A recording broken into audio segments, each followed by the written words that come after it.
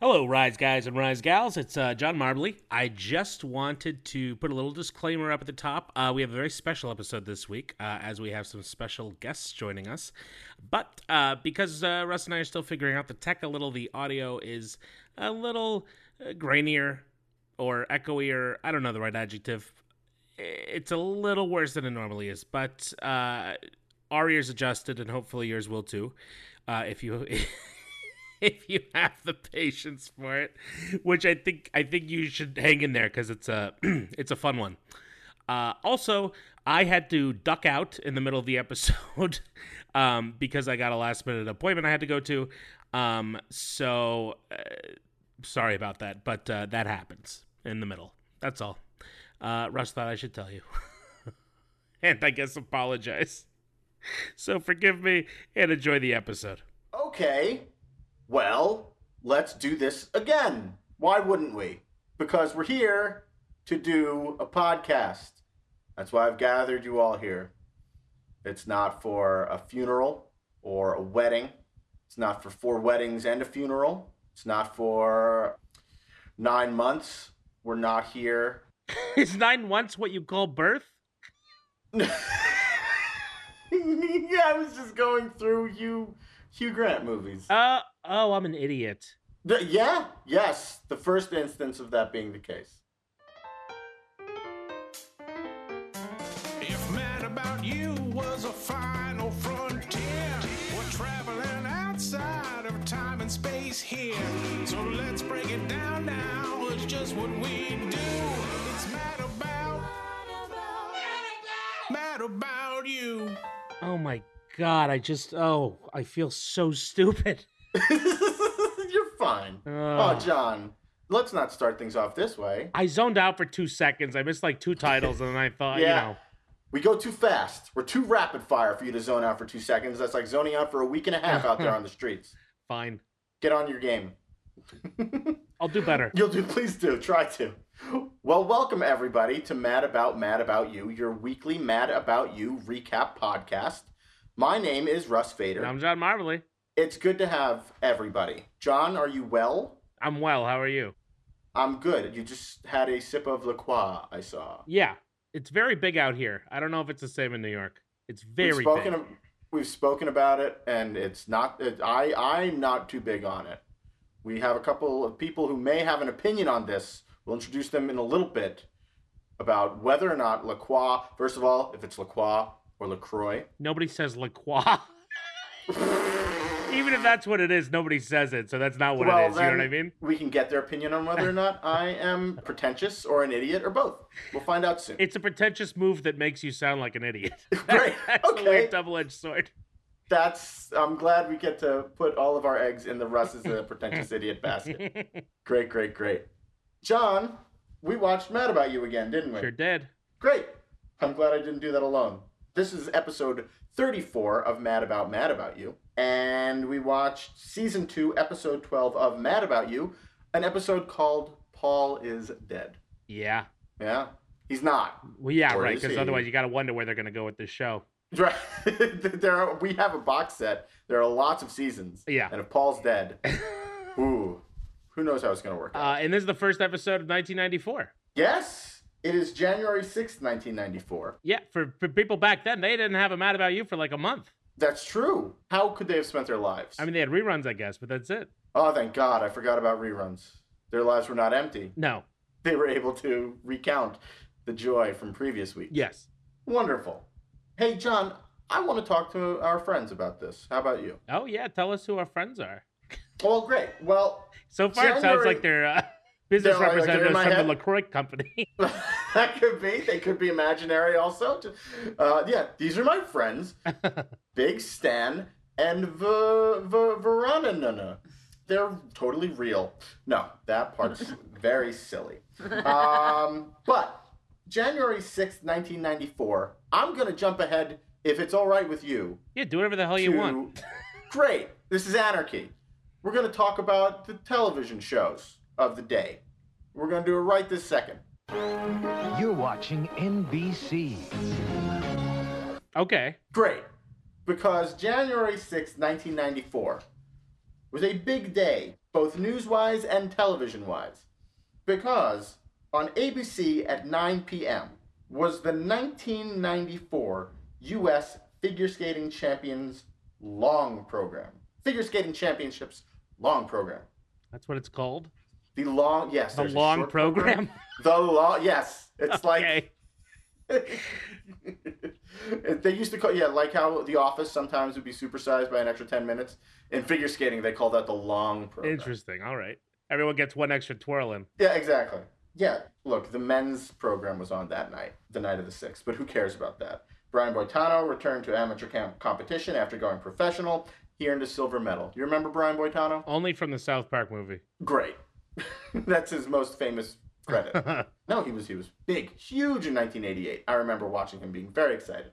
And then he went pro, and then he had his amateur ban lifted so he could be back in the Olympics and performing in the amateur ranks. This was his first time back. He won silver. Scott Davis won gold. But who cares about the men, John? Who cares about the men? Because on January 6th, 1994, in women's figure skating, this is a date that will live in infamy because that is the date on which Tanya Harding had her husband, ex-husband, Jeff Gillooly, hit Nancy Kerrigan in the knee with a pipe. Ay, ay, ay. It sounds so crazy. It is crazy. And I'll tell you, I brought a couple of people, friends, to talk about how crazy it is. Because here in Brooklyn, I know some people, they kickstarted and they made it real, and it's a real life thing, and it's the best. It is the Tanya Harding and Nancy Kerrigan 1994 Museum. It is a real museum that I am currently sitting in, and it's the best place in the world. And it is run by Viviana Olin and Matt Harkins. Say hello, guys. Hi, how are you? Hi. Welcome. So glad to be here. Thanks for hanging, and yeah, very, very good of you to have us here. Just to jump in, Please. Tanya Harding didn't have her ex-husband do it. This is what we're looking You for. know, Clarify, please. Clarify. But that is a very popular misunderstanding. Okay. You know? Now, did she know about it? Probably. Okay. You know? But was she sitting there masterminding it, saying, Jeff, get out there and do this? No. She met Jeff Gillooly when she was 15 years old. He worked at a liquor warehouse. Okay. She married him because she wanted to get out of her mom's house because she was crazy. She smoked all the time, had a parrot on her shoulder. And while, Tanya made some bad choices, Sure. Absolutely. But, we've all made bad choices when we're young. But she was also trained for the Olympics, which is like a whole thing. Jeff, on the other hand, was kind of just sitting around being like, oh, yeah, everybody's trying to take her Wheaties money, Right. And so when it wasn't her masterminding it. It was him and his friend who called himself a bodyguard and them just sitting around saying, like, yeah, let's get her. This is what happens when a couple of guys who sit around. Yeah, they're sitting around, man. They got too much time in their hands. Yeah, decide to perpetrate I a wanted hit. to curse, but I didn't because I know it's a clean podcast. Great job. But that's what the museum is about. And that's what you come here, you'll see it, you'll learn, you'll know, you'll walk away with that knowledge. And yes, we do run this museum. That's wonderful. Wait, so it's about clearing her name, kinda? It sounds like she got a bad rap. Yeah, she got a really awful, incredibly unfair rap for given what she did and what the consequences of it were. And if you would compare her to any other athlete, it'd be like, whoa, it's a huge difference between her. The consequences for her and almost any other athletic scandal. Sure. She was stripped of all of her titles and could not compete in figure skating at that national level ever again. She couldn't even do ice capades. She couldn't do any of that. So basically, she couldn't coach. They took away any form that she would have to make money off of. That's what you do as a figure skater. When you were the age she was at that time, like 24, 25.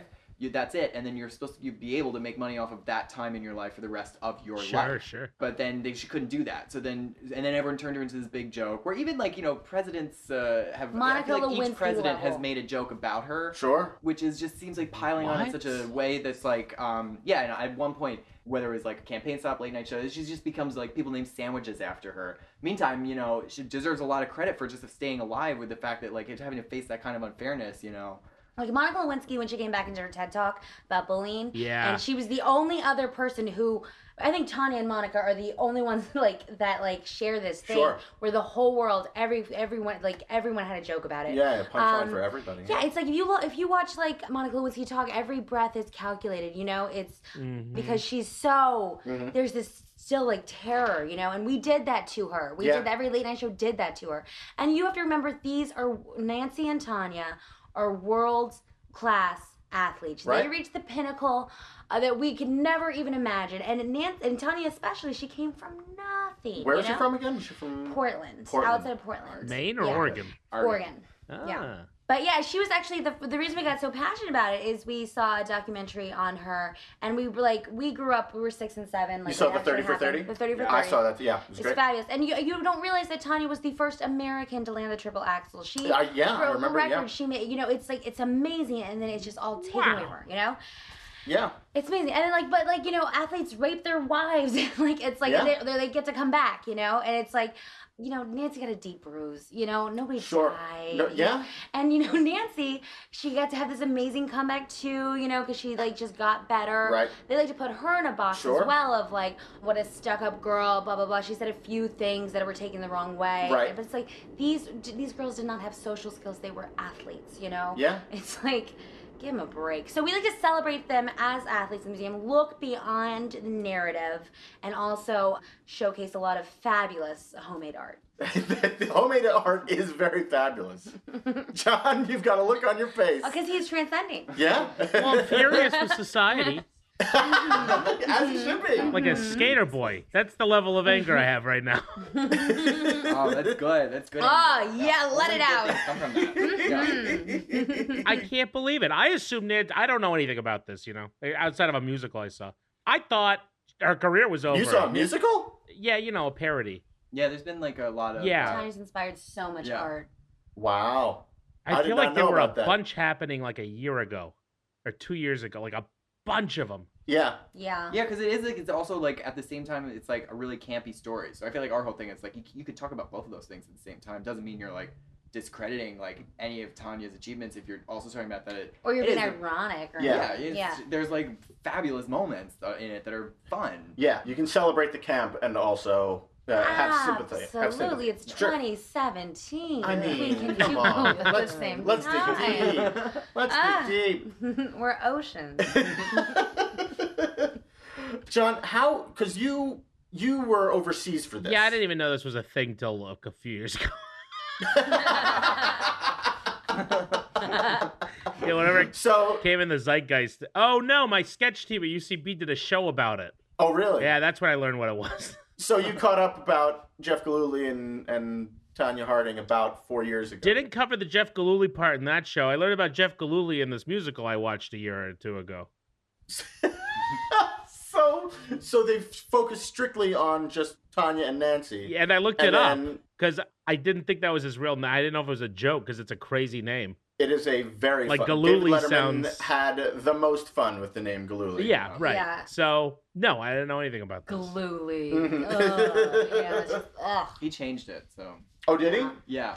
What was he did some Rolling Stone thing, right? Where he didn't even say Oh, Johnny that's Rocket or right. Yes, something. he It's like did. a porn name stuff. Yeah. Yeah. Wherever you are, Jeff, we see We, you. we got eyes on Jeff Gillooly. Yeah, we got your eyes on you. Oh, Well, yeah, it's one of gosh. those things where I was just always like, who cares? But now I care. There you go. Well, we've done our job Yeah. today. No, that's the power. That's the power of your curation. There's other stuff around in this. There's currently a Real Housewives. Yes, that's our exhibit in the front room right now. Our permanent collection is Tanya Harding, Nancy Kerrigan, 1994 Museum. And actually starting December 1st, we're going to rejuvenate it in honor of the I, Tanya movie coming out. So we'll have new art and we'll do a reopening for that. We go forward as the THNK 1994 Museum using the acronym. And we're on our 5th exhibit right now. Our second one was called Olsen Twins Hiding from the Paparazzi.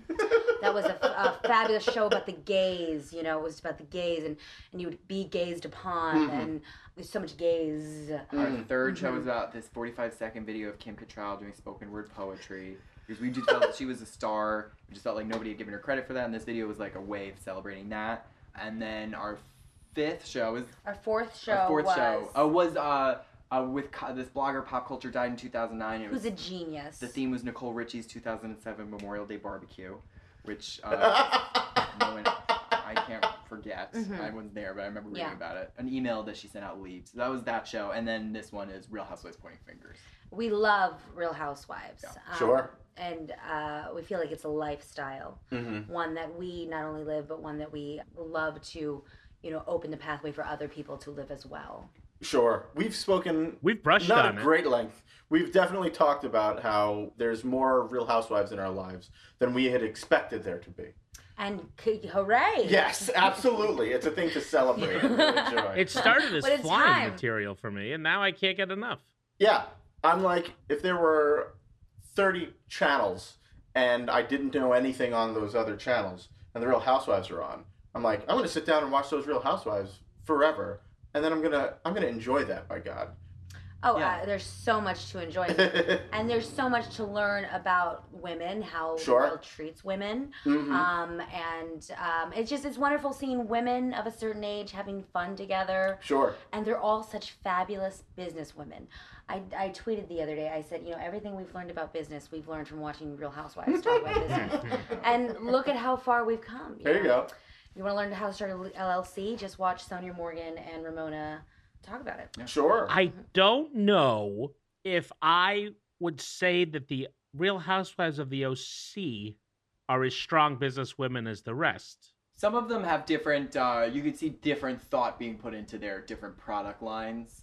But Vicky did start Kodo Insurance. Yes. What? Vicky's maybe the ultimate. Are you business kidding woman. me? Yeah. I mean, she did have a wine on the show, but that was like, I think in her mind, she was like, whatever, this is... Even to me, in my mind, it was whatever. I'll do it, I'm not going to not have a wine. Look, if you're going to give me a wine, I'm going to take a wine.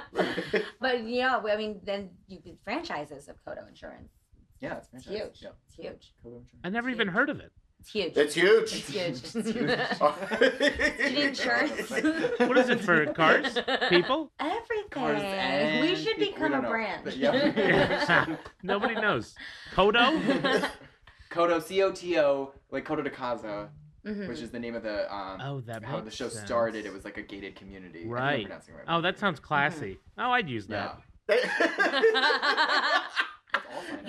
I like watching you make big decisions about how you feel about these things. You've signed on. You're now pro Tanya Harding.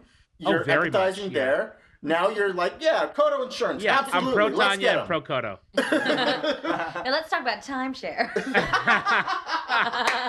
I'm listening.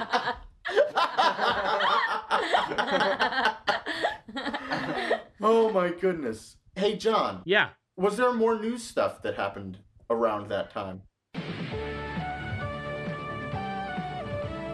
From WNBC TV, this is News 4 New York with Chuck Scarborough and Pat Harper. Well, I tell you what, there was a lot of news. So I'm Please going tell to me save about it. some for next week because it's too much. Great. It's too much. Too much, Jerry. But, well, no dateline for this. I don't know if you two are aware of this, but there was a column in the 90s in the New York Times called FYI, where people would just write in questions about New York, and then they do Sure. research. Sounds very chic. Yeah. Well, They're very niche questions too, like very. And this one, they go, for years in Times Square, a wonderful sound came from below the grates on the traffic island that separates Broadway from 7th Avenue between 45th and 46th. It seems that someone has pulled the plug on it. What was it? Can we get it back? Oh my gosh. yeah, that's a hook. Apparently, for more than a decade, that spot was the site of an oral installation installed by Max Neuhaus, a well-known site composer. In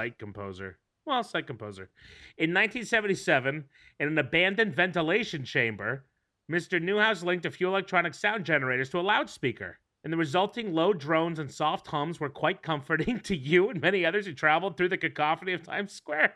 Oh, wow. And now they say last year, so this will be 93, the piece finally conked out. Mr. Neuhaus wants to redo the whole thing, and he's trying to find the money, though. And the MTA said they'd happily put it back if they had the money. So they need money for art. What else is new? Right? Oh my God, we have to find him. Well, Right, guess right. what? That's a cool project. What? Is he dead? Can we not find him? Yeah. Yeah, they didn't find the money, and he's dead. No, And he's very much alive. Okay, And you can put sounds in the museum. there's a new one on the north end of the triangular pedestrian island located at Broadway between 45th and 46th.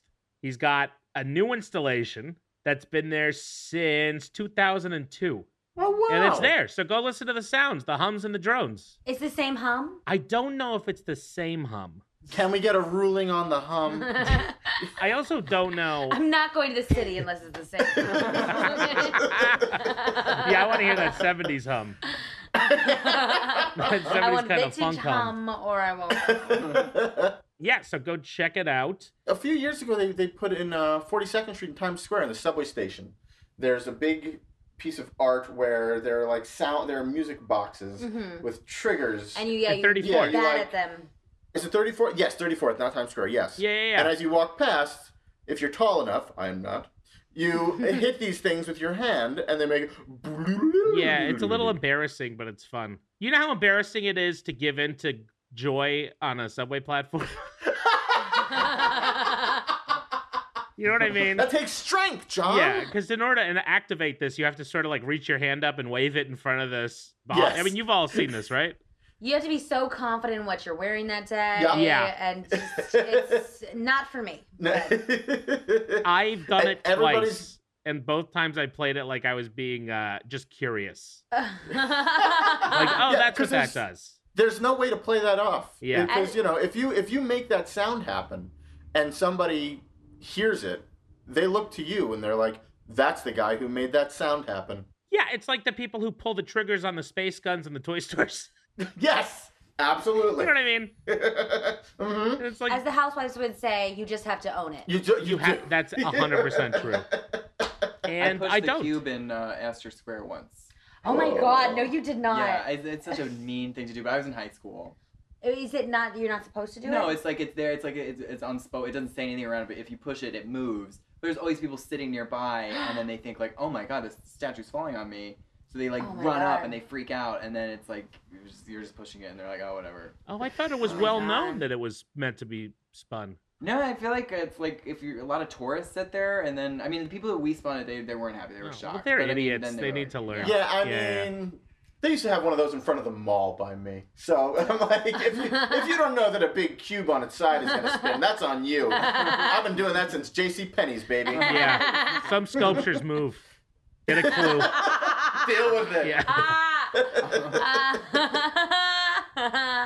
Dateline. Do. Go ahead. Jewel thieves scout victims while dining. Oh This is my. a Christmas time article. December 11, 1993. Two well-dressed men have been using some of the nicest restaurants on the Upper East Side of Manhattan as their private hunting ground, dining and drinking while scouting for victims. Oh, and then following. Oh God. Oh. Whoa. Uh-oh. So sometimes I don't read these. And I start with a very jovial tone, and then and then as I read, it gets really horrible. And then following women with expensive jewelry and robbing them at gunpoint. Uh-oh. They made off with more than $500,000 worth of jewelry from 4 robberies. That's it, 4 robberies.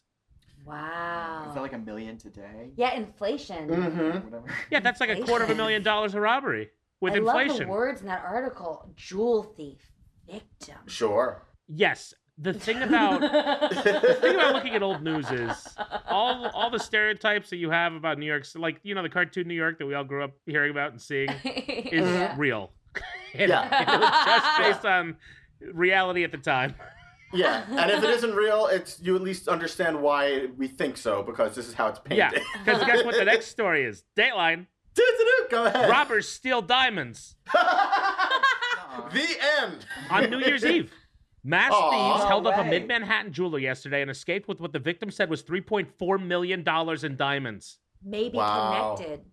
Was it ever solved? Tune in next week. Here's what's so bizarre. Normally when you get a story like this in the Times, it's at least a few paragraphs. This thing's one little paragraph. Do you think that it's because the writer of the article It was is involved? the person who did it? Yeah, I do. And he said, you know what? I do have to report the story, but I'm going to minimize the details. We're gonna gloss over it. A very handsome thief made off with. But It nobody said was mad at him. 2 men wearing Halloween masks, trope alert, came through an unlocked rear door of Goldenrod Jewelers on the 17th floor of 42 West 48th Street at 2 p.m. on New Year's Eve. Oh my The god. middle of the day. Unlocked. 2 p.m. Inside job. Inside job. Golden. Oh, and they handcuffed Golden- 3 employees to a steam pipe that relates, Oh, right? no. Wait, is that what you That's- got whacked with? That's right. Yeah. So you think that the steam pipe was directly related to the lead pipe, Oh, it's a lead which pipe. was Sorry, I used, which forgot. was used to whack. I got my It was pipes. actually Oh. a collapsible police baton. Oh, really? I apologize. We're learning as we go we don't again love and the again. word whack here. You know. what I Fair, mean? sure. You know, as I was saying it, I felt that. But it was too late to turn the We're- car Some around. comic book. Yeah. We're gonna leave this podcast better than we began. Russ, I tell me if I'm wrong, but don't you recall when we did this the same time frame episode last year, there had been another robbery on New Year's Eve near Times Square? I don't doubt it. The 90s Times Square was madhouse. But also, a lot of these people are timing it on the day that Times Square is the most crowded. Like, there's such a, blending in moment that happens on New Yeah. Year's Eve that I guess it's a really rich time to rob something. They're hiding in plain sight. Yeah. Well, that's before 9/11, though, right? So it's You can probably just walk Sure. right in. That's also true. Yeah. Yeah, these are Yeah. pre 9/11 robberies. But they table book. pre 9/11 robberies, the coffee table book. I like that for sure. I'd buy. Dateline. Go ahead. This is from the vows section. Vows. Oh. It's a wedding blitz for Trump and Maples. Ugh. Marla Ann Maples, the Whoa. daughter of Ann Ogletree and Stanley Maples, both of Dalton, Georgia, was married last night at the Plaza Hotel to Donald John Trump, a son of Mary and Fred Trump of Jamaica Estates in Queens. And they were never heard from again. Yay! Isn't that, it's so strange to read. And to have them identify him as if it's like, oh, you might not have heard of him. Yeah, by the way, here's we'll clue you in on who his parents are, so you understand. Maybe you know Donald's father, so you can recognize him. Oh, these are some fun 90s guests. Oh, Russ, this is interesting. Wait, oh, wow, a lot of different guests. Dinkins was there, Oh. Mayor Dinkins, Okay. liberal, along with notorious Senator Alfonso D'Amato, Alphonse D'Amato, right? sure. Big Mm-hmm. conservative. Yep. What a bipartisan wedding. Oh, Charlie Rangel, Congressman Charlie Rangel, Great. whose career sure. ended in disgrace, right? Correction? Absolutely. Yep, Yes. okay. Just very recently. Very recently. Susan Lucci, the soap opera queen. Oh, Ooh. fantastic. Jerry Good for her. Orbach. Good for her. Oh, Jerry Oh, Orbach. Jerry Orbach, Oh, New York this loves one. Jerry Orbach. Mm-hmm. Rosie O'Donnell. Get out of here. I won't. Wait, at Marla Maple? Oh my God, that's actually That's insane. Yeah. Stunning. That's news. It is news. We should, you know what? We should send this announcement to the White House and to Rosie. Yes. And just say, you guys patch it up. Come Yeah. on. Look at where you started. Remember some of the good times. Oh, and Tommy too.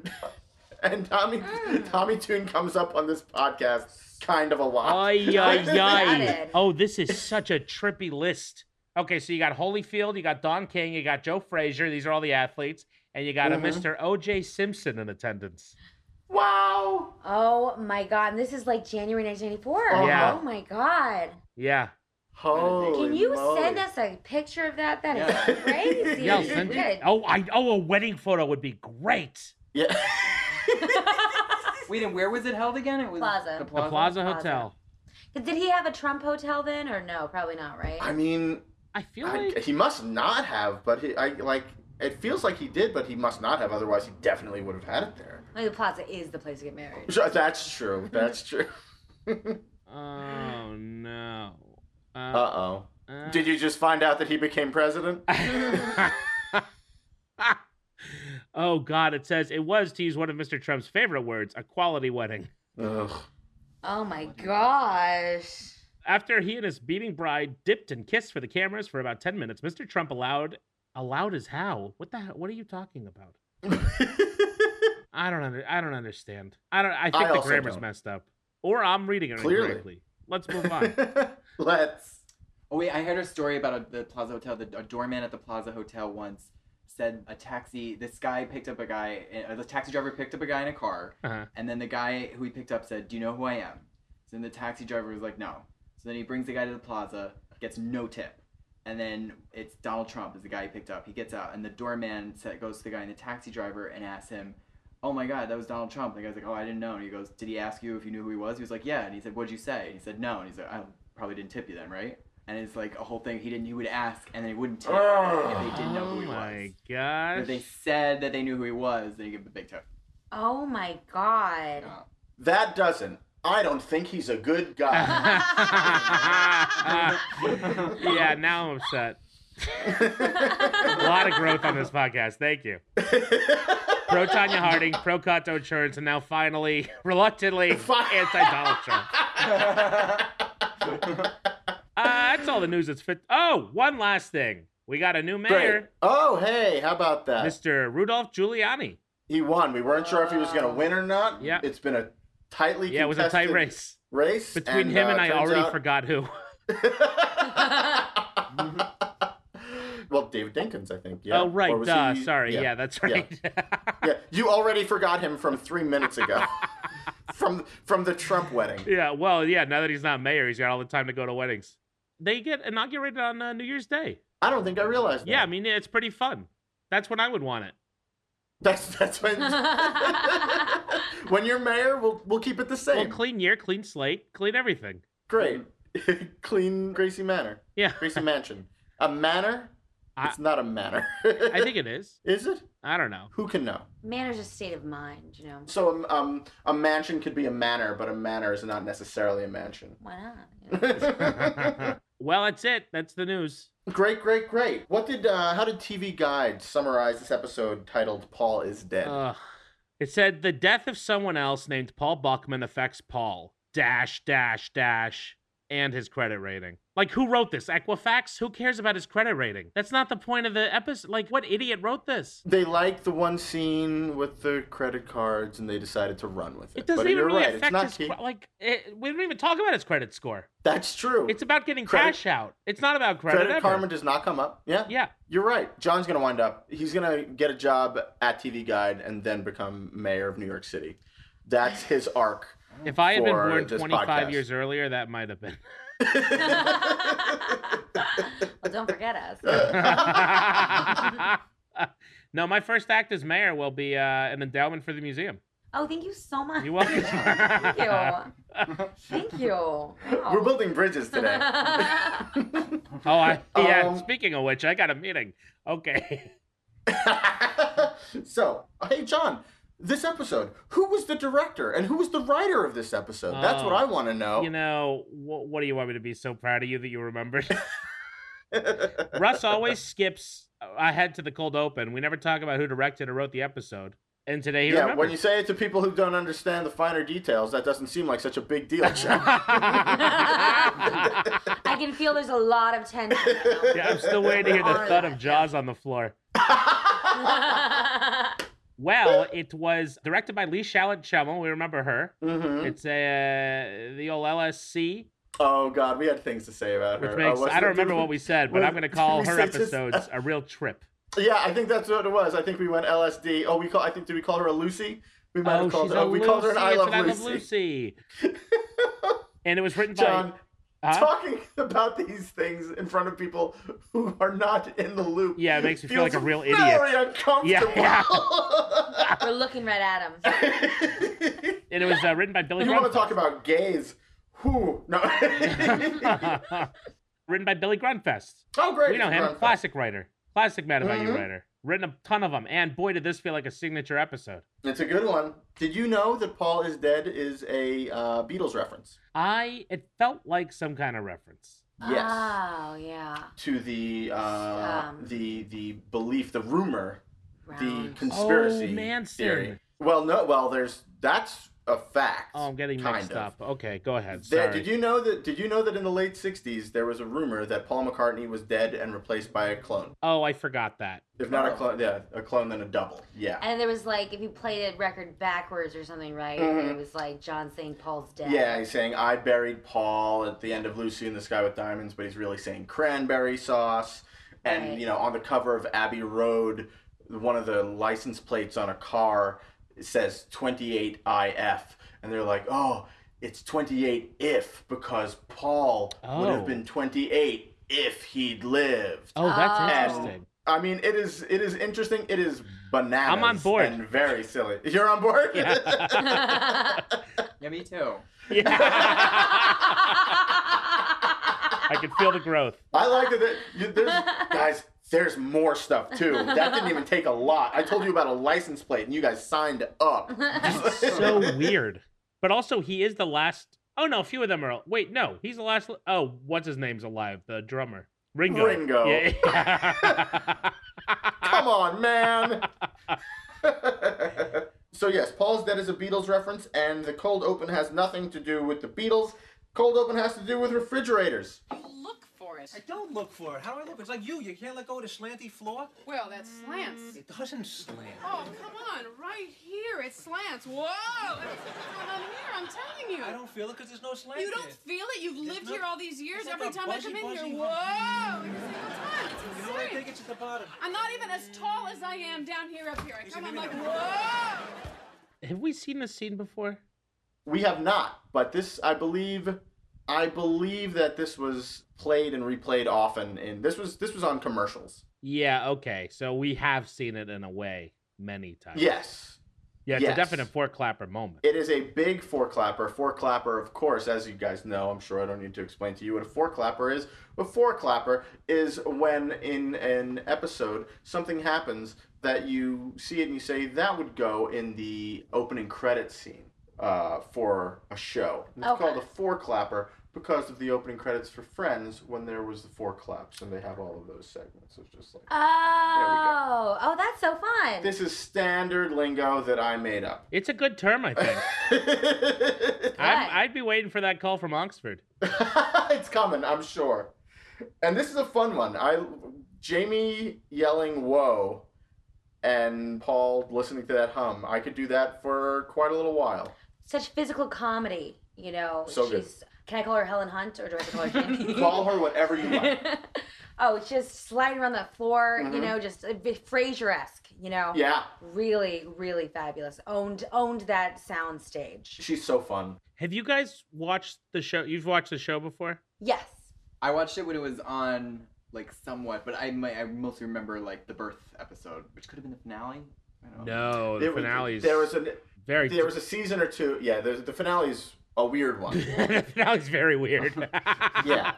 What happens? Janine Garofalo. Garofalo plays their kid grown up. Okay. Oh. And she's doing a documentary talking directly to camera, and then we see like flashbacks of everything else that happened. It's Oh, that's delightful. yeah, It's it's a fun it's a fun one. It's weird Nice little high concept finale. They gotta be. for sure.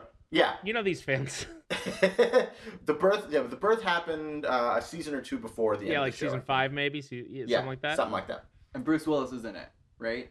Oh, was he the Oh, he doctor? might be. Good show. I know Bruce Willis was in it. I'm almost. I would stake my life on that. Don't. Oh my gosh.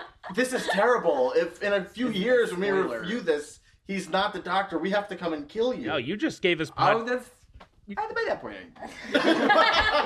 Die young, stay pretty. You know? We finally have stakes. I'll just note that I do not kill me. No, You know? no, duly noted. So they, I wrote a four clapper for the ages, and then we go into the first scene, which is Paul. He's coming in. He's talking to Murray. He says to Murray, "I never knew you had a thing for terriers. I thought you were a poodle man." And Murray barks, and Paul says, "I'm not judging," which is a fun little silly bit. Yeah, he loves treating And- Murray like a buddy. He does. Like a human buddy. Like a human bar Paul has- buddy. Paul has come in from the outside, and that's where you come in from. Yeah. He has come in from outdoors, and he is wearing 1 billion layers of outerwear. Yeah, he looks good. He looks like a Ralph Lauren model. That's what I think of when I Yeah, see those puffy, puffy things. He's got an overcoat on, he's got a puffy vest, he's got a scarf, he's got a jean jacket, he's got a hoodie. Yeah, That's is a lot of layers. The jean jacket I would lose. Of course.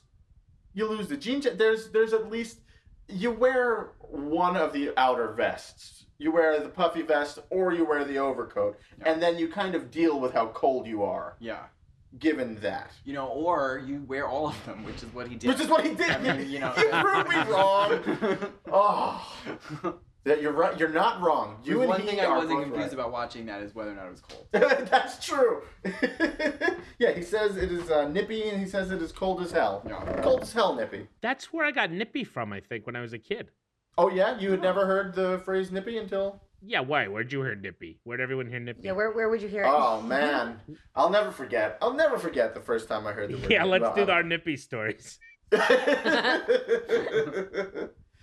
Well, I'm glad you remember. Does nippy That come this from is- nipply? No, it just means there's a nip in the Oh, air. like dogs, puppies nip. Oh, nipping means trying to latch on, I think, though. What's that song? It's the Christmas song, Nipping at Your Nose. Jack Oh, Frost. Jack Frost nipping it. at. Oh. That's maybe where it's... That is such a fabulous point. That really, It's not bad. that Wow. really is. I mean, you didn't even research that. You just knew that. No, I didn't. I don't mean to brag, guys, but I totally know the words to the Christmas song and know the etymology of the word. That makes sense. Thank you. Oh my gosh, we're so smart now. So Jamie is going to run errands on this day. On a Saturday. A Saturday. She's got to run up to 44th Street to pick up her mom's watch. And then she's going to zip over to First Avenue to buy a new bath mat. And she invites why are you Paul. going all the way to First Avenue to get a bath mat? This had better Where do be they live? some bath mat. They live in 10th? Where do they live, John? Fifth Avenue and 10th Street. Yes. In a mansion.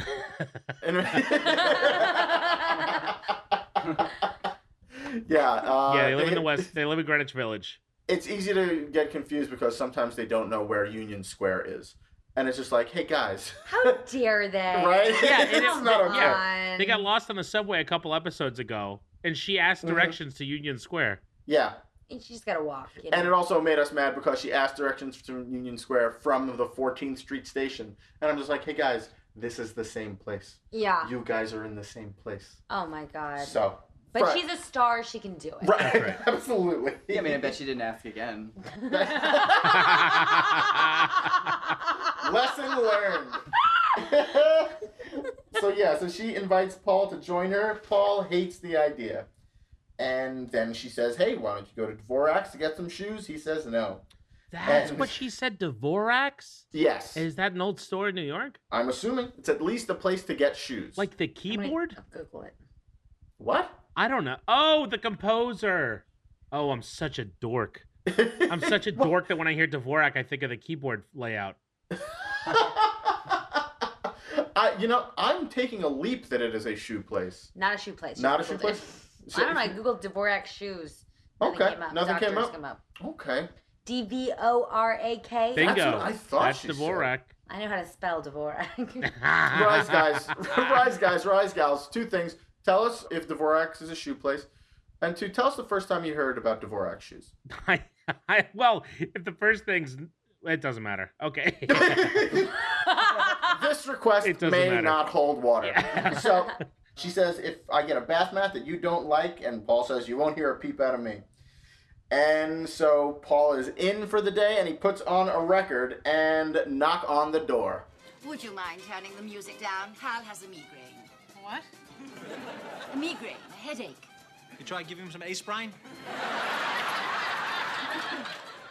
This is very funny. I greatly enjoy this bit about a migraine. What a neighbor. She's so good. She's good. Yeah, Judy Geeson. Such a good, terrible person. to She's look got a in front of. Cece Babcock feel. Yes. Have You we know? said that? I feel like we've said that. I'm not sure if we have. You but you're hit not the wrong. nail You're right on the absolutely head. John Viviano said it. Let the record show. Rise, guys, rise, guys. CC This Babcock. is a VO original. I haven't heard that name in so long. Yeah. It just feels good Yeah, on I'm the like- ears. I'm like, I definitely said it because I had to pull together CC Babcock, CC Babcock. Oh, got it. Yes. I had to remember where she was from. So it didn't come up from me. I had such a crush on her Sure. when I was a kid. Sure. Good. Good. Because she was she was there. You know what I mean? She was consistent. She was present. Absolutely. She was tough. You know? Yeah. Yeah. So yes, we talk about migraines and ace brines, and it's a fun Yeah, little it's fun joke. to make fun of another people's culture. Basically. Like it scratches that itch. Cultures. It's a safe one. You know what I mean? Oh, good. And other that I can laugh Yeah, at. yeah. Fabulous. We don't have to stop doing it. Just find the right one. So Jamie asks Paul to join her for brunch, and he says he has to wait for the handyman to fix the hum in the fridge. And yeah, we have a little bit about bath mats. You see what they do, Murray? They try to wear you down. You must never, ever fall for that. Whereas that, you can't fight. Yeah, the light versus dark back and forth. Mm-hmm. Yeah, Paul and Murray talk about women wearing them down. Yeah. The light and the dark of the bath mats is probably part of a bigger theme in the episode, you know. Good and evil. Good and evil. Right. A little bit Life of yin and and death. yang. Sure. Life and death. Oh my goodness. And we start Yeah. with death, of course, with the cold. That's true. Yeah. Oh, it's cold out. The duality of man comes into play here. Yeah. I'm going to stay home. I'm going to go out. It's like sliding doors. You're absolutely right. Yeah, that's true. This is very much a sliding door. And we get a little of that later. That's very true. That is legitimately true. I mean, this is what you come to expect from an LSC trip, you know? So we go to Riffs, and Jamie is still trying to get Paul to get a bath mat. And Paul replies to her, please, never gonna happen, my friend. I think this is the first time that catchphrase has returned since it was debuted, Yes. That's a catchphrase. John. No, it Yeah. is a catchphrase, my friend. Yeah. Is it? It's a Paul Reiser catchphrase. It's a Paul Reiser catchphrase. It's definitely a Paul Buckman It's a Paul catchphrase. Buckman catchphrase. When he said it over and over again in an episode a couple of weeks ago. Mm-hmm. And I was like, is this the only time that this comes up, or does this happen again? Because I remember it. And John was just like, oh, he says it a lot. Yeah, it's deeply ingrained in my DNA. Yeah. This is probably around the time of the episode when we realized that Paul Reiser is kind of hot. Yeah. Oh, Yeah. that's great. So He's a babe. kind of babe. Yes, You know, he he's is. got- That's he's fantastic. Perfect boyfriend quality, you know. Yeah. Yeah. He's very shirtless in a lot lot of episodes. Which, Is he now? Yeah. Oh, And it looks send us. Dude looks good. Is he? Okay. Mhm. Oh, yeah. And first shot of episode 1, he's in bed, he's shirtless. Oh, you're right. He is shirtless in bed a lot. Oh my God, that's. When he's not wearing a vest, he's shirtless. Extreme. Paul Reiser shirtless. We've got a Google going on. Ah, it's so nice to hear people say that about him. Oh, yeah. You don't hear that a Like- lot. That's gotta be from some movie. Let's say Paul Buckman because I want to because I like him there. You know. Sure. Yeah. You know, you Google Paul Reiser shirtless, you never know what you're going to I'm find. gonna have to do some deeper dives later, but I understand. it's not an immediate come up, you know. Well, let me tell you, you're it's going to worth be it. diving real deep to find almost any internet culture on this show. I think I created a meme. Nobody liked it on Twitter, and I never made one again. Or a GIF, whatever. Whatever it was. It took me 4 hours. So Ursula comes by, fills Paul's tea with coffee. Yeah, big and, woo. and takes his credit card. Oh, that silly Daffy Ursula. And yeah, Jamie says that her burger came with jack cheese and not mozzarella. And Paul says, you could tell the difference? Hey, Paul. Yeah. Your palate sucks, dude. What's the matter with you? Hey, Paul. Does mozzarella come on burgers? It can. Sounds insane.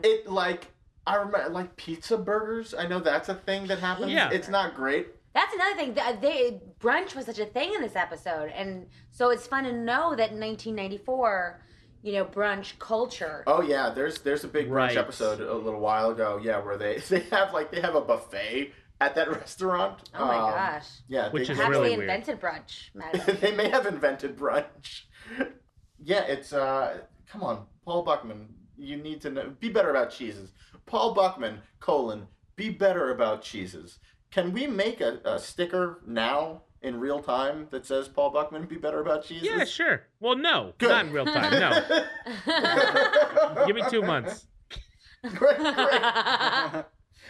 So yeah, they talk about whether or not they even need a new bath mat. They're of different minds on the topic. A bath mat is for inside the tub, right? Or is it the mat that goes right outside the tub? Right outside. Right outside the tub. Oh, then what do you... Because he was talking, like, he couldn't tell the difference because all it needs to do is just make sure that your feet are warm when you get out. Yes. So they don't even need a new one. Yes. It's like Right. Oh, that's right. What happened to the old one? It was just in bad shape. It's ratty. Yeah. Yeah. It's ratty and ratty. faded and torn, she says. So yeah, so do they, let's go around. Do they need a new bath mat if it is ratty and torn but still functions properly? Of course. Absolutely. Yes. Yeah, it's the bathroom. I mean, it's Yeah. like, it's the creating the mood of the bathroom. Right. It's like, how are you going to feel clean? You're already in New York City. You know, you have to feel clean when you get out of the bath. And you're in I a think there's no- bathroom. Yeah. I vote yes, but maybe not today. You know, maybe, does it have to be today? Like, maybe, like, while you're already around there, you can pick it up on your way home. Sure. It's not going to be the end of the world if we don't get it today. It's a couple, they don't have kids. Which sort of You know? immediately belittles, like, her, like, urge to go get one, I feel. I'm not trying to belittle her. I feel like The question was, round table. Right. How do you, if you were them? So just say no, because it's like, if, yeah, but not today, is like, okay, but she's told you I'm building a little bit of my day around going to get this bath, and I Right. want you to come with me. No, but no, she's not building her day. She's building everyone's day around it. You know Because what I she's mean? not the only one who uses the bath mat. Yeah. We're just telling you how you feel makes us feel, okay? We need to make space for all of this. We're roommates, and this is hitting like some core issues. Matt's the Helen. I use a doormat as a man. bath mat.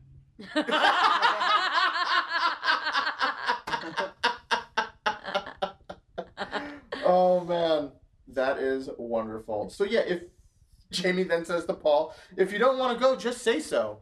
And Paul just kind of stares at her, mouth agape, because that's all that he's been doing, is saying he doesn't want to go.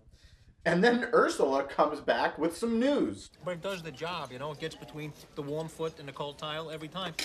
And let's be honest, that's what we're paying a bath mat to do. Fine, if you don't want to go, just say so.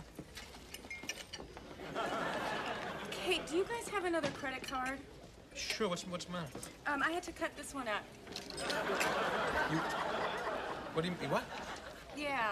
Why would you do that? They told me to. Who? Right, the voice over the phone.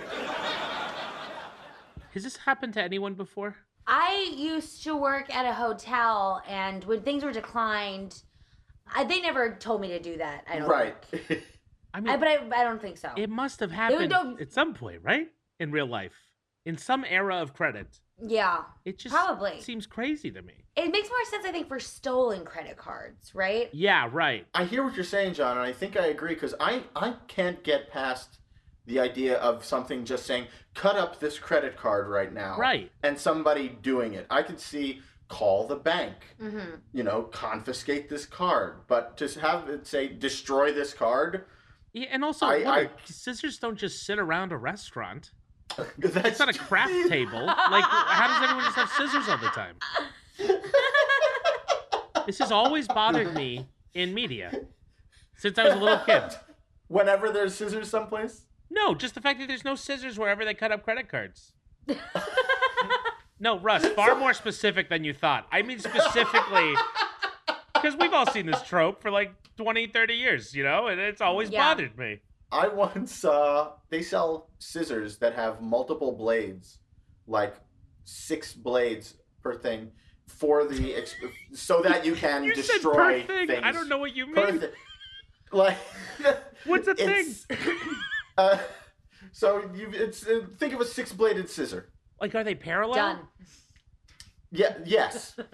So it's like a sack. No, well, they intersect. They're not. If they were parallel, they'd never touch, and they would be completely non-functioning scissors. Okay, I think I follow.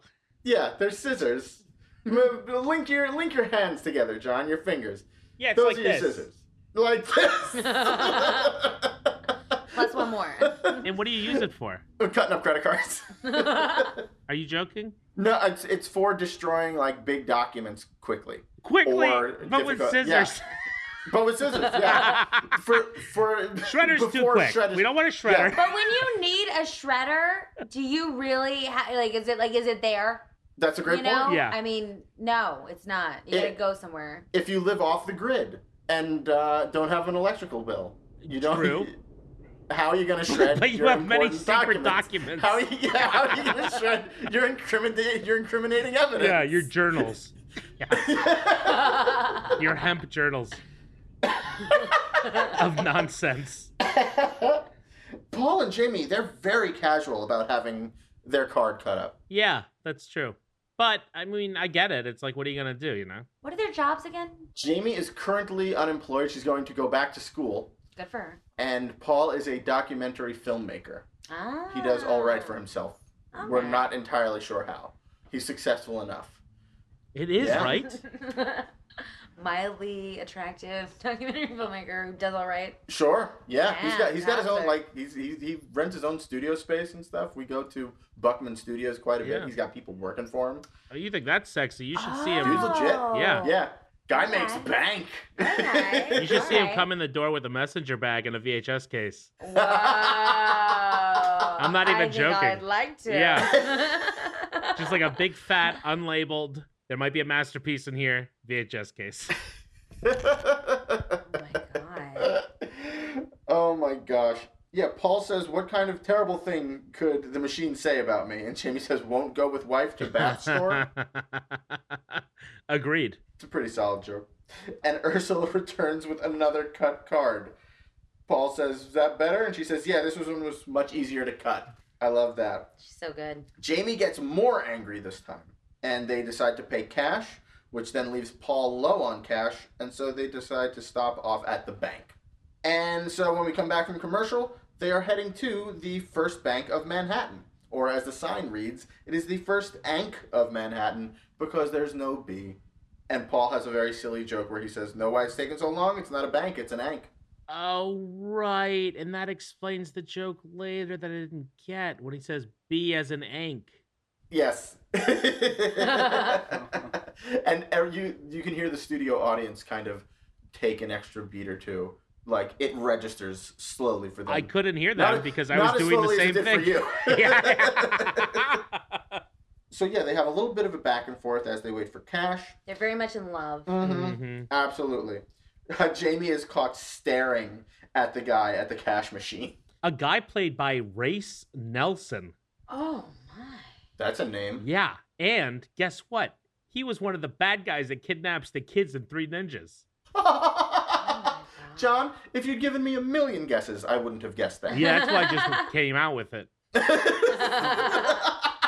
He did a Red Shoe Diaries, too. Okay, great. And then a Diagnosis Murder. Okay. We've covered that on this show. Yeah, we had an episode director on. He did not We direct did? this episode, though. Okay. And then a very short career that ended in 1998, and God knows where he is now.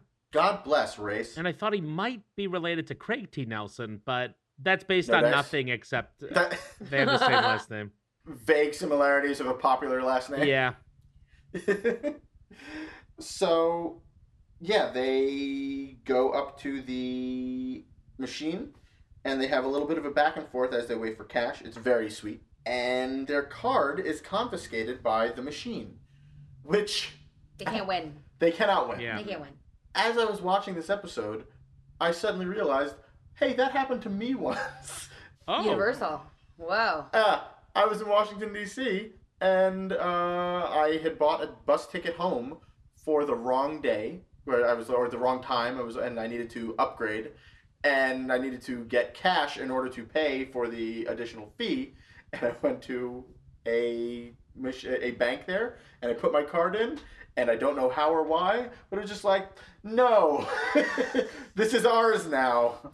I don't remember. I think I borrowed money from my friend in order to pay for my bank. For Yeah, my that's bus ticket home. horrifying. It was awful. That sucks. Technology, you cannot trust it. I can't. And that's what this episode's teaching us. Mm-hmm. I'm going to take out all of my money from the bank, and I'm going to get some scissors with a lot of blades on them. I mean, bakes do make me anxious. Yeah, they should. It's just a number. This is what we're. It's just a This number is what we're learning. So yeah, Paul says the man with the nice ass took all the money. Yes, Race took all the money. So Jamie uses the phone to talk to the people inside because she says it's faster that way. And she's immediately put on hold. And the hold music is Harry Connick Jr. And she groans because she hates Harry Connick Jr. Paul says, you love Harry Connick. And she says, it's the new one. Meaning it's the new Harry Connick album. Yeah, okay, that's what I thought. Was there one? Well, the most recent most recent album to this episode release would have been Where My Heart Finds Christmas. So a Harry Connick Jr. Call the Christmas album the new one? I don't think you would do that. Yeah. That's insane. The album prior to that he released would have been released the year before. Okay. And it's a great album. I think it's called 25. It was released when he was 25 years old. It's all standards. I love Harry Connick Jr. And it's just like, it is, there's nothing on that album that would be like, oh, I like his older stuff when he played the piano and sang old tunes. Not this new album where he plays the piano and he sings old tunes. Yeah. They're the same. That's insane. I could see calling a Christmas album the new one at that time. Was it something that Yeah, everyone did? it's different back also, then. she's going back to school. She doesn't maybe follow the careers, but know that this is like a standard thing to do a Christmas album. She doesn't know any better, you know what I mean? No, she knows better. She's so smart that she's so sharp. But her smarts are geared in a different direction, I think. What is she studying in school? We don't know yet. Yeah, she hasn't decided. Yeah. Oh, okay. For an entire episode, she was a just PR exec. Yes. Oh, she was a PR exec. Yes. Yes. Public relations executive. Yes. She was great at it. And Great at it. She has no excuse. Well, no, but not for pop culture. Like, she had very business-oriented For like clients. hospitals? Like, Computron was a big client. Yeah. Well, I mean, with PR's PR. That's fair. Harry Connick Jr. was a client. Well, here's something that I thought of, John. So Harry Connick Jr. is mentioned in this episode when she is in an ATM vestibule. Ah. Does the term ATM vestibule mean anything to you? Yeah, from Friends. From Friends. Jill Goodacre. Were they married? Jill Goodacre is Harry Connick Jr.'s wife. Whoa! Did you guys follow that? No. On Friends.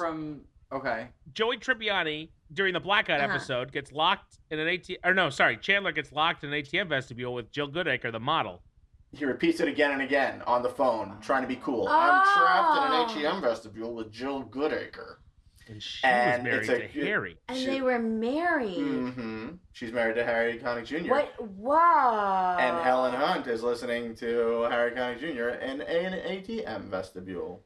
Here's something that's crazy. She said Harry Connick. Do you think it might be his father? That's what I was thinking. Maybe? I'm pretty sure that Harry Connick Sr. is also a jazz musician. But I think if she's talking about Harry Connick... No, I don't think he was that... He's an attorney.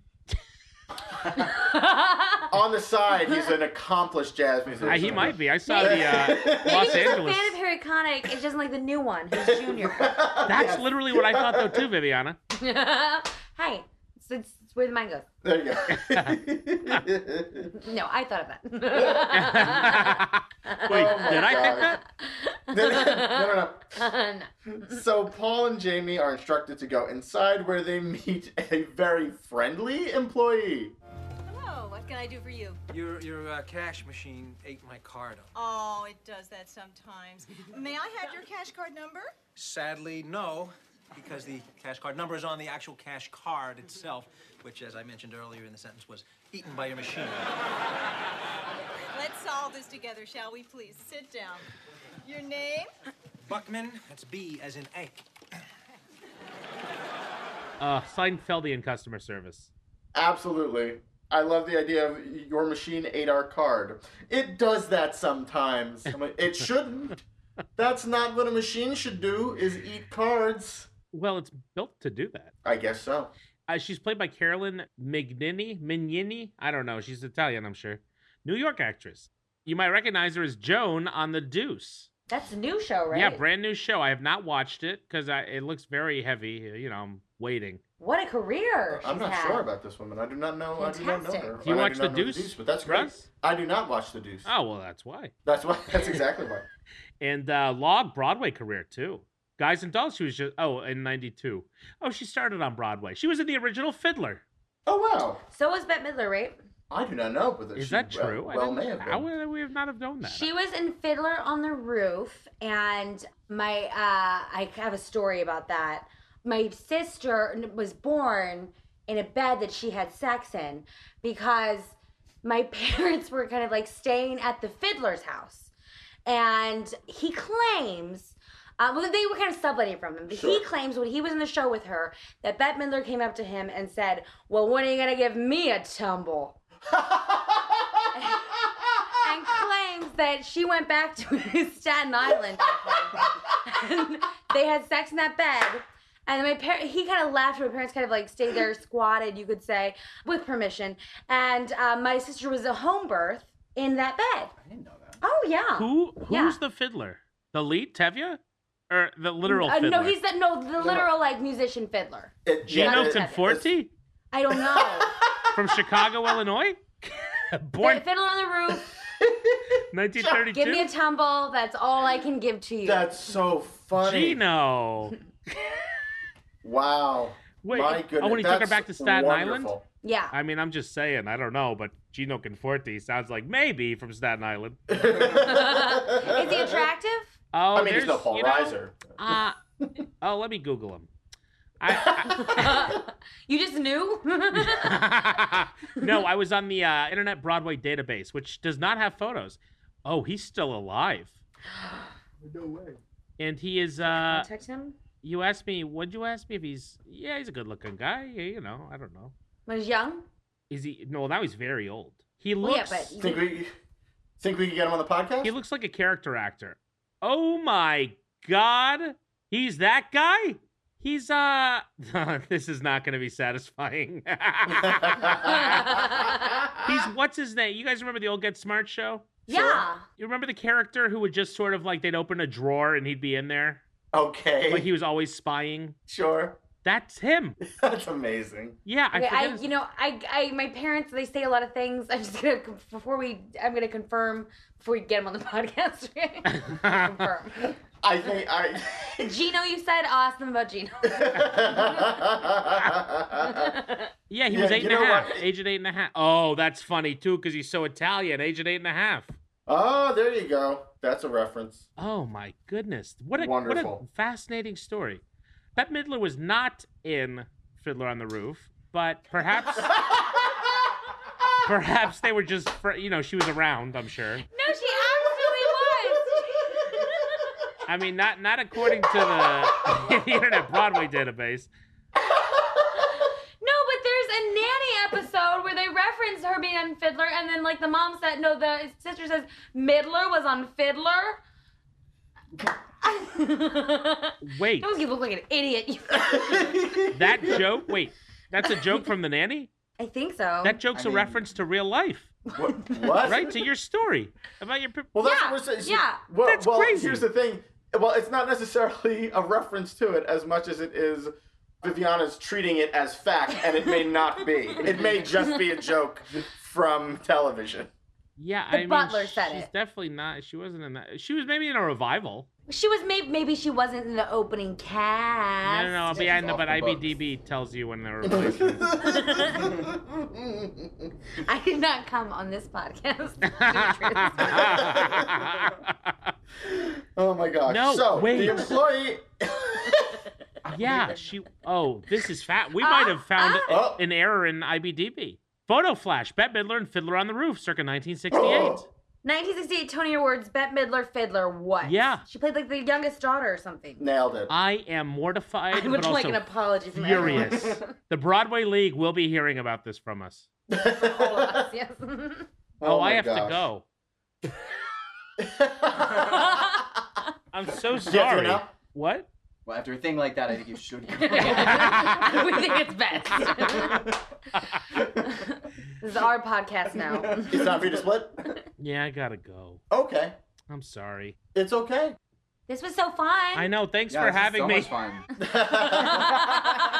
Anything you want to plug or? I'm gonna try. I'll hopefully try to come see the museum. I've never seen it. I've been dying to come. I have the tote bag and everything.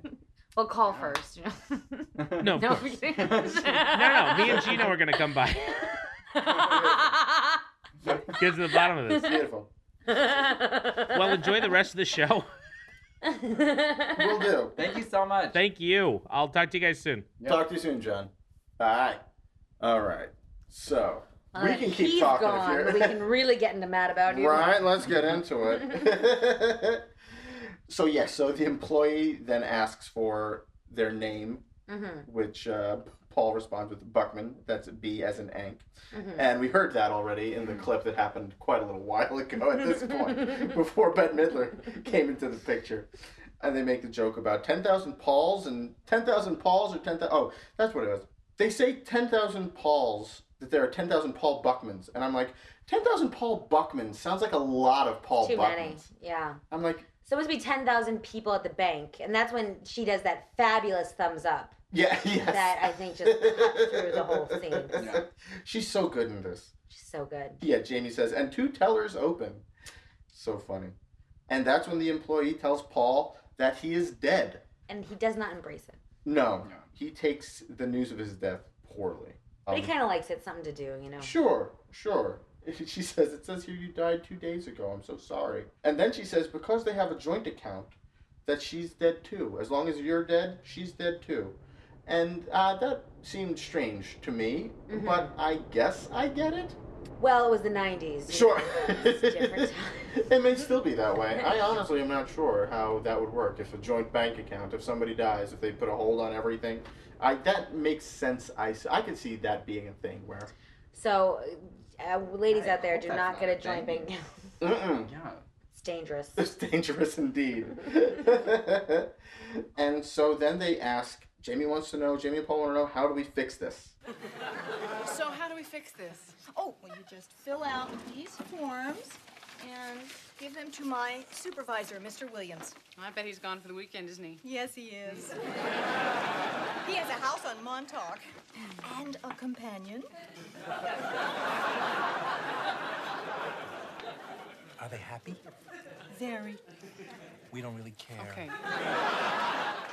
And that's when we learn that they need to give the forms to Mr. Williams, who's gone for the weekend, because he has a house in Montauk and a companion. Yeah, code. They're talking in code. Yeah. Talking about gay people. It was the 90s. It was the 90s. Yeah, they have moments. This is a pretty progressive show as far as gay people go, I think, generally speaking. I'm pretty sure in later seasons, Paul's sister comes out as a lesbian. Oh, wow. I think that's the way it goes. They had Bruce Willis on. Right.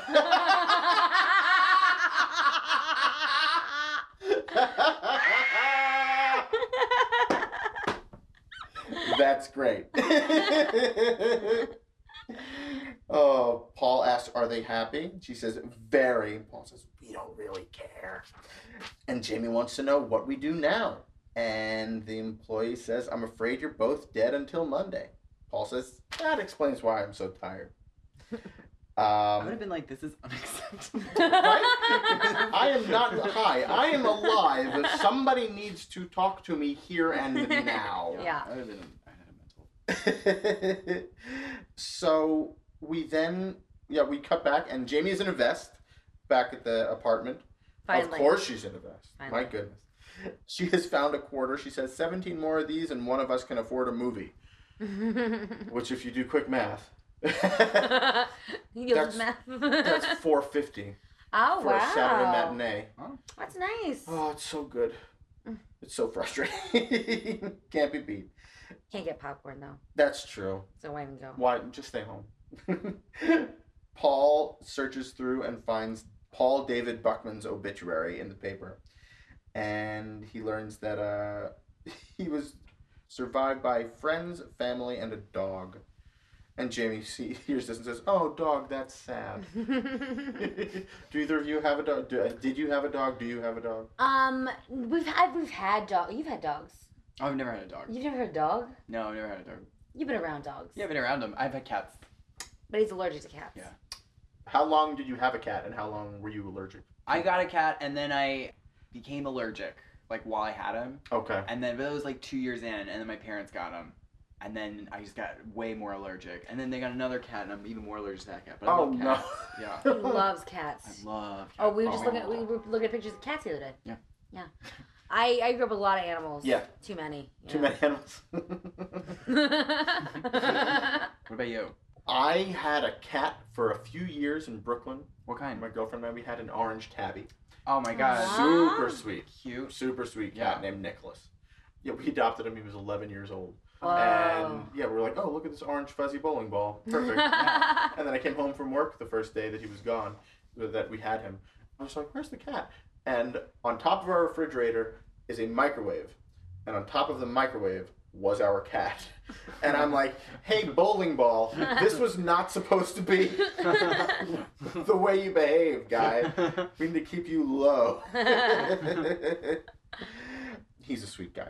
So then, Paul reads the obituary some more, and he learns that he's a Shriner. And he says, I wonder what they do with the hat. Do you guys know? I don't. No, I know about Masons. Okay, they're probably semi-linked-ish. There's like man witches. Yes, it's a dude club, and they wear fezzes. Okay. And I know about Shriners because there's a Shriner dance in Bye Bye Birdie. And so I learned that, like, I was in 6th grade, and I was just like, oh, Shriners, men sit around a thing, and they chase Janet Leigh around a table, and they all wear fezzes. That's what I know about Shriners. So I'm just like, 1993, or 1994, and a Shriner joke. This may be the last ever Shriner joke to be on television. Wow. We all bore witness to it. Yeah, we lived it. That's not nothing. It's not nothing. So then it's like, that's why that credit card thing stuck around for so long. If even in the 90s, they're still doing Shriner jokes. Yeah. Yeah. Still cutting credit cards. Exactly, yeah. Catch up. We don't do that. No, absolutely not. So a note gets slipped under their door, and it is condolences and a 60-day warning for vacating the premises, written by their landlord, Mel Wurtzel. So that's some cold/nice stuff, I think. Yeah, it's very New York. It's like, this is the New York experience in a bottle, microcosm. We're feeling it with you today, and that I think was very fun. That was like a fun little warm thing. Sure. Yeah. And it was just the assumption is the landlord read the obituary. Yes. So is that what you do? You wake up and read the obituaries? A lot of people do it. My mom does. Really? Yeah. My mom is always up on who has died. She's a small town? She's like looking at people that she may know? Or? Yeah, she wants to know who people, But you would have to be in such society in New York to think that, like, oh, I'm going to look at the obituaries in the New York Times or whatever. I assume it's the Times? I mean, yeah, I guess, does the Daily What News other do like paper- obituaries? Or No, right? I think the Daily News does obituaries. Every paper will do an obituary. All right. You guys want to go find some papers and read some obituaries? Well, now we do. We Yeah. got all that. So Jamie tires of the obituary reading. She throws the paper away. And Paul wants to know, don't we have an emergency 20? And Jamie says, I spent it on fruit.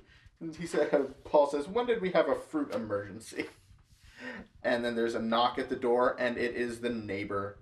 And she is back. Cece Babcock's mother. Cece Babcock's mother has arrived. She has a dish of some sort. And Fine china. Yes, beautiful. And she says, I know Hal and I haven't been the best of neighbors at times. And Jamie says, you signed a petition. And then Jamie starts to talk about moving on. Paul always wanted so much for you to like him. And we tried, but, why speak ill? You must be devastated. Easy come, easy go. I beg your pardon. Listen, you don't know any single men, do you? Single men? Ooh, eats. Fantastic. I have a date tonight. Even at Cramden's, they always had $12. They kept in a little thing. Hi, how are you? Oh, that's just rude. What the hell was that? I was toying with her little British head. Oh my goodness. Just her saying easy come, easy go Yeah. is so funny to me. Just It's like liquid just coming out. You know? It's like she knows how to deliver a joke easy. It's so fun. She's so good. It's so good. And Paul shows up in the background and she takes her dish back and just says, "Oh, well, now that is just rude. Just not having this." There's a buzz at the door, and their sister, Jamie's sister Lisa, has arrived. Lisa says, "Well, what's up?" Paul says, "Well, I'm dead." Lisa says, "You're dead. I didn't get in until 4 o'clock last night."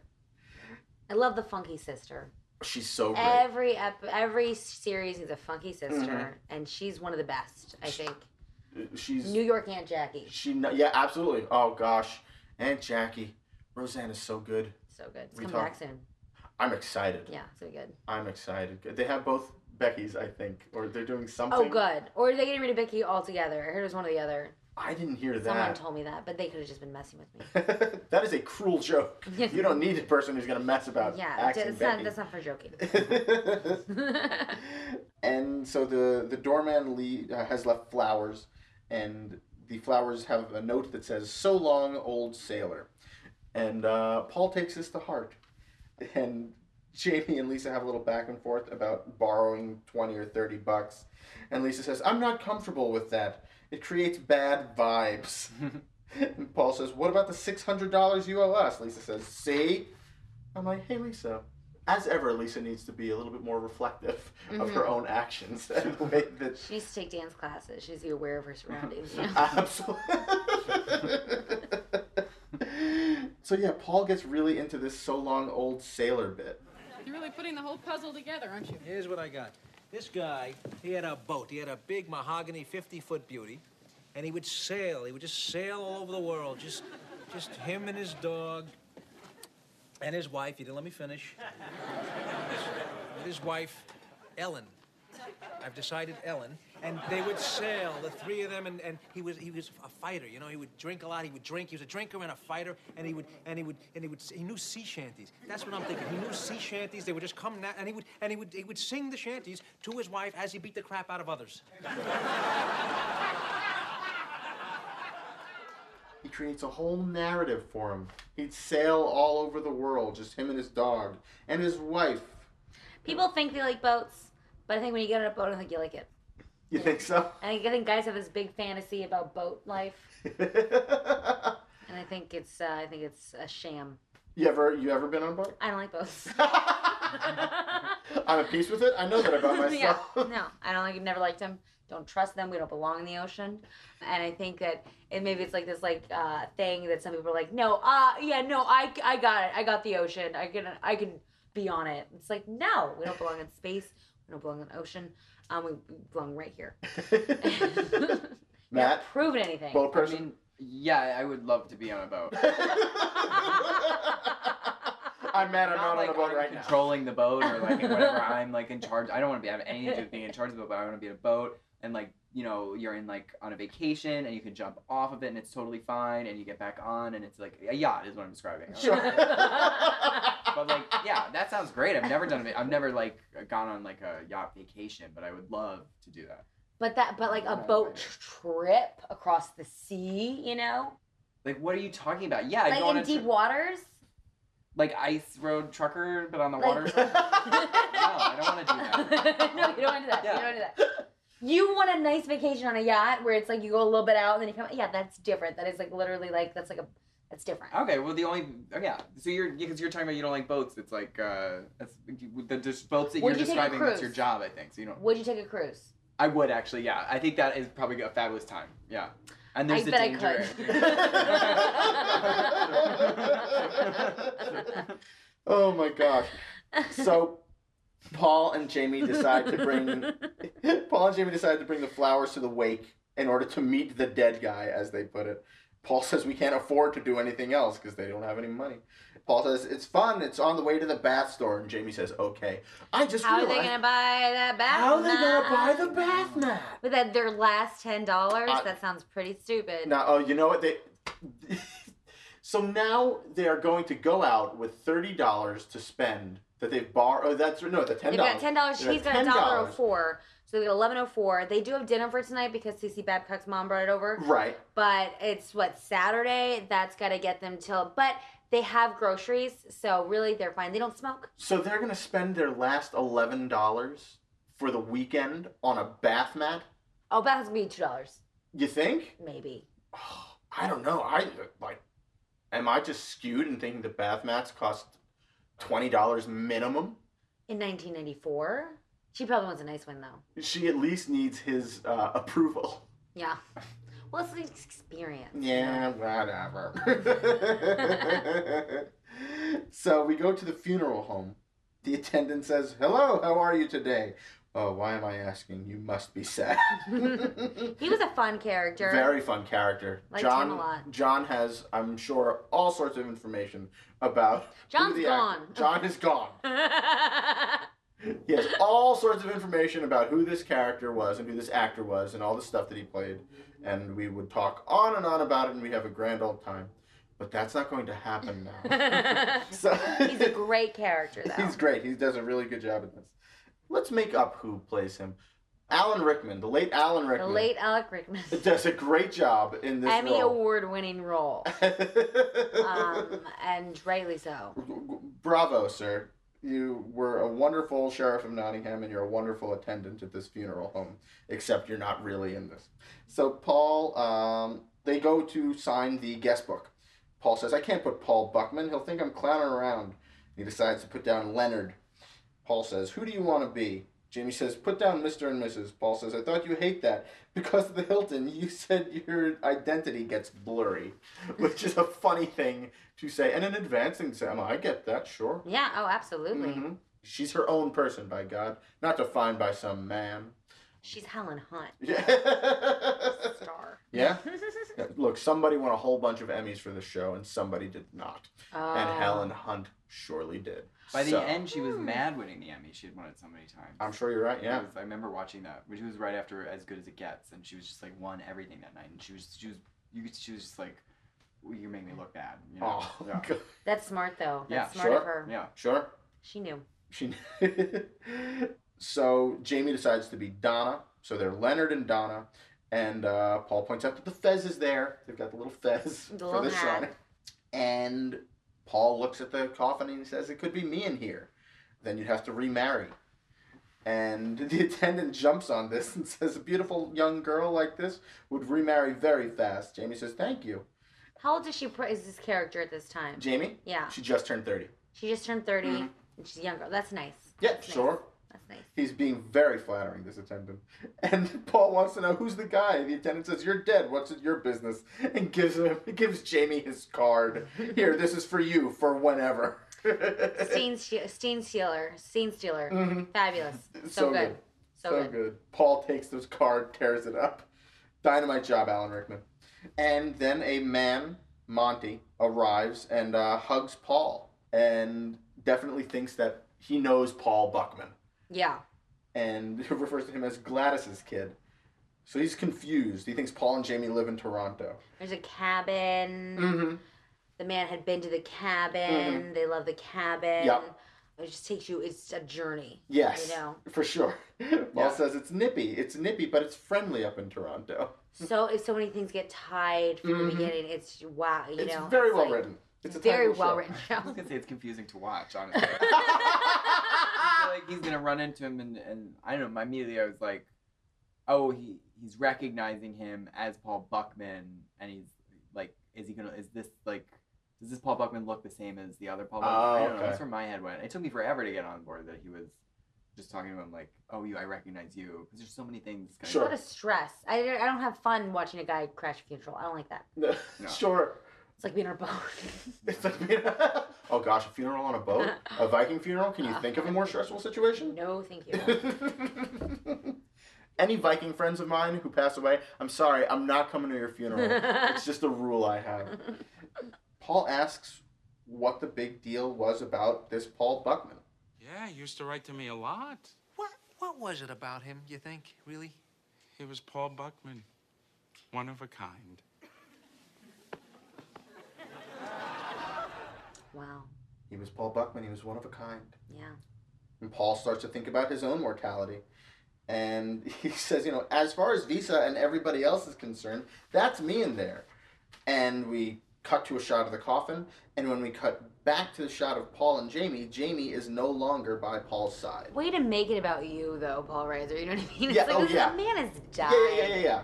We're at his funeral. This Like, has little, the you part of this should have stayed in the bank. Mm-hmm. You don't get to go to an actual dead man's funeral and be like, that could be me. Yeah, it could be you. It could be anybody. That's what funerals are.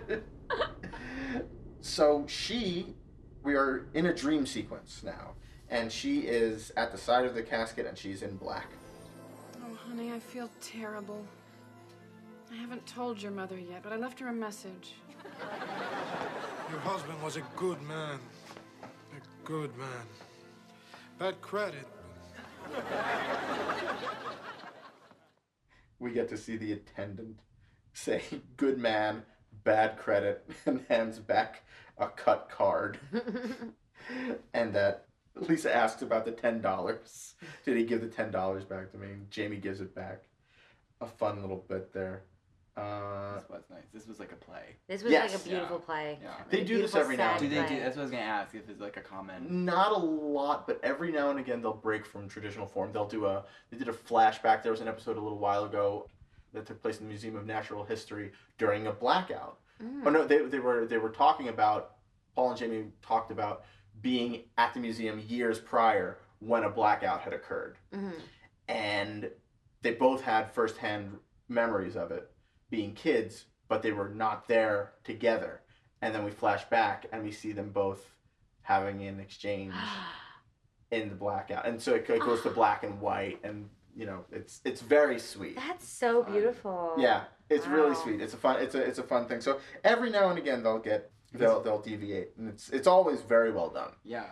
The acting on this is a really good show. Every now and again I'm just like, the acting and writing on this show is all really very well done. Maybe that's why there's no like internet culture behind it, because it's just like there's like not much to like really like, except for just, oh my god, what a great show, you know? Like, Kind of, you're not necessarily wrong. It's only available on DVD right now. It's on TV. Wow. Oh, that's It's awesome. on like That's a real FXX, reason, I yeah. think. They've showed 2 episodes at like 7 in the morning, and then those are banked on the FXX Now app for like 2 weeks or something like that. But it's not on Netflix. It's not on Hulu. You know, we watch it every week on DVD. So it's tough. It's tough to watch now.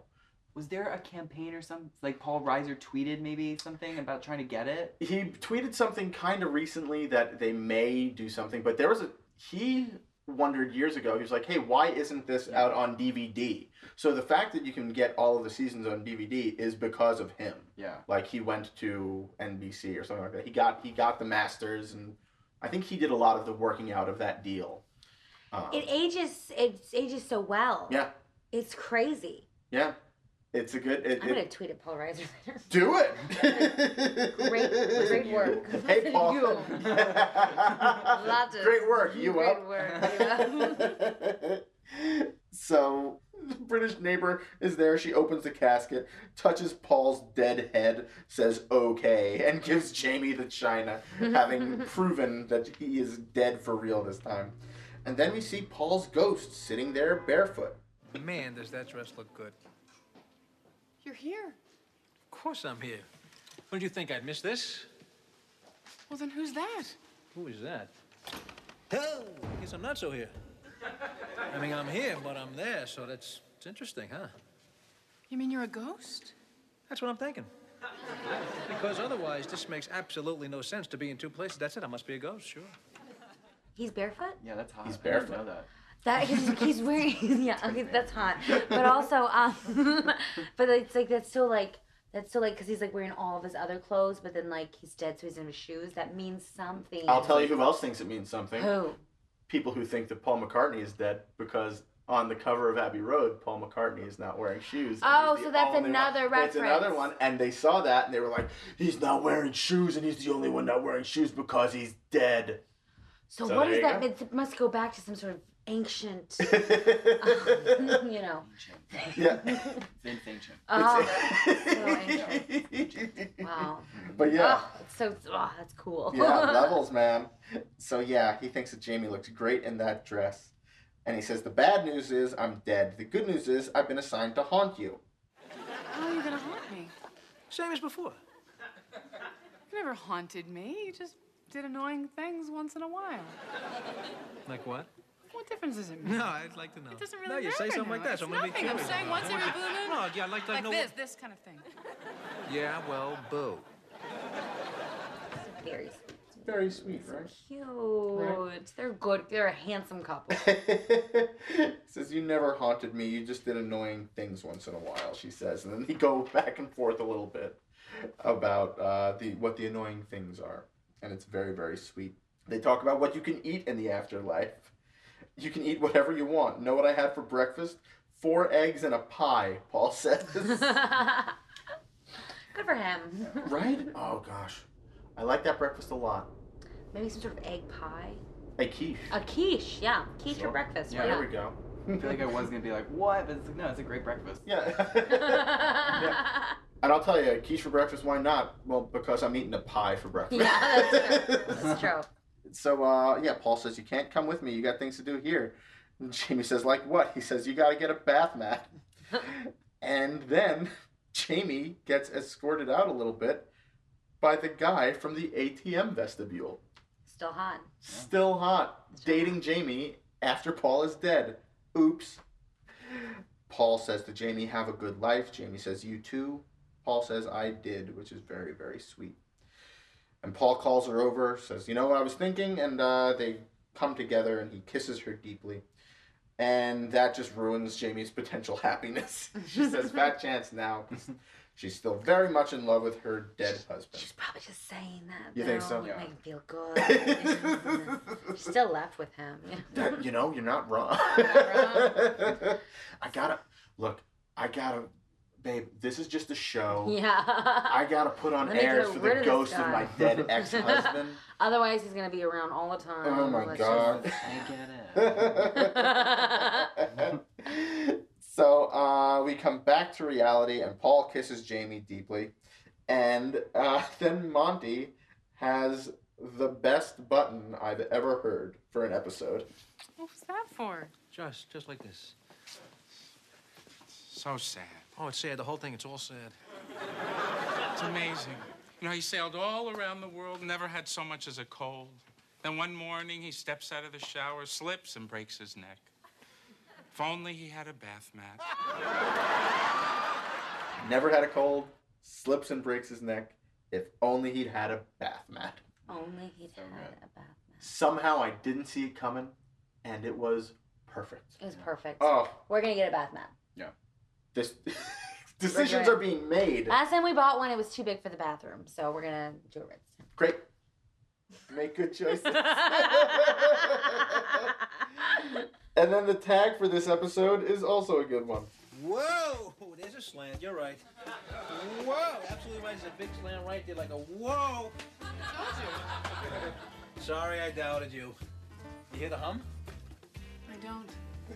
You don't hear the hum? Mm-mm. I felt the slant. Honey, I'm really trying. If a person gives you a slant, you give him the hum. I'm sorry, I don't hear it. What am I crazy? There's a hum there. There's no hum.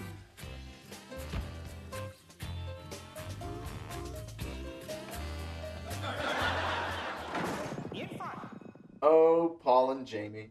They just tease each other about what they can hear and what they can feel again and again and again. They have fun with each other. They sure do. That's the we talked about four clappers. What a four clapper basically is it's the thing that shows we have fun here. We have fun here. And that's what they do. And Rise Guys and Rise Gals, that's what we did. We had fun here. We hope that you had fun here with us.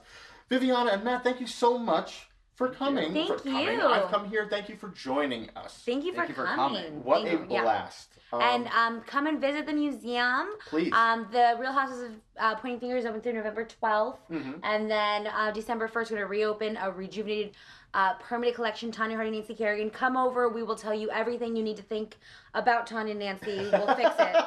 And that's thnk1994.com. Wonderful. At thnk1994 on Instagram.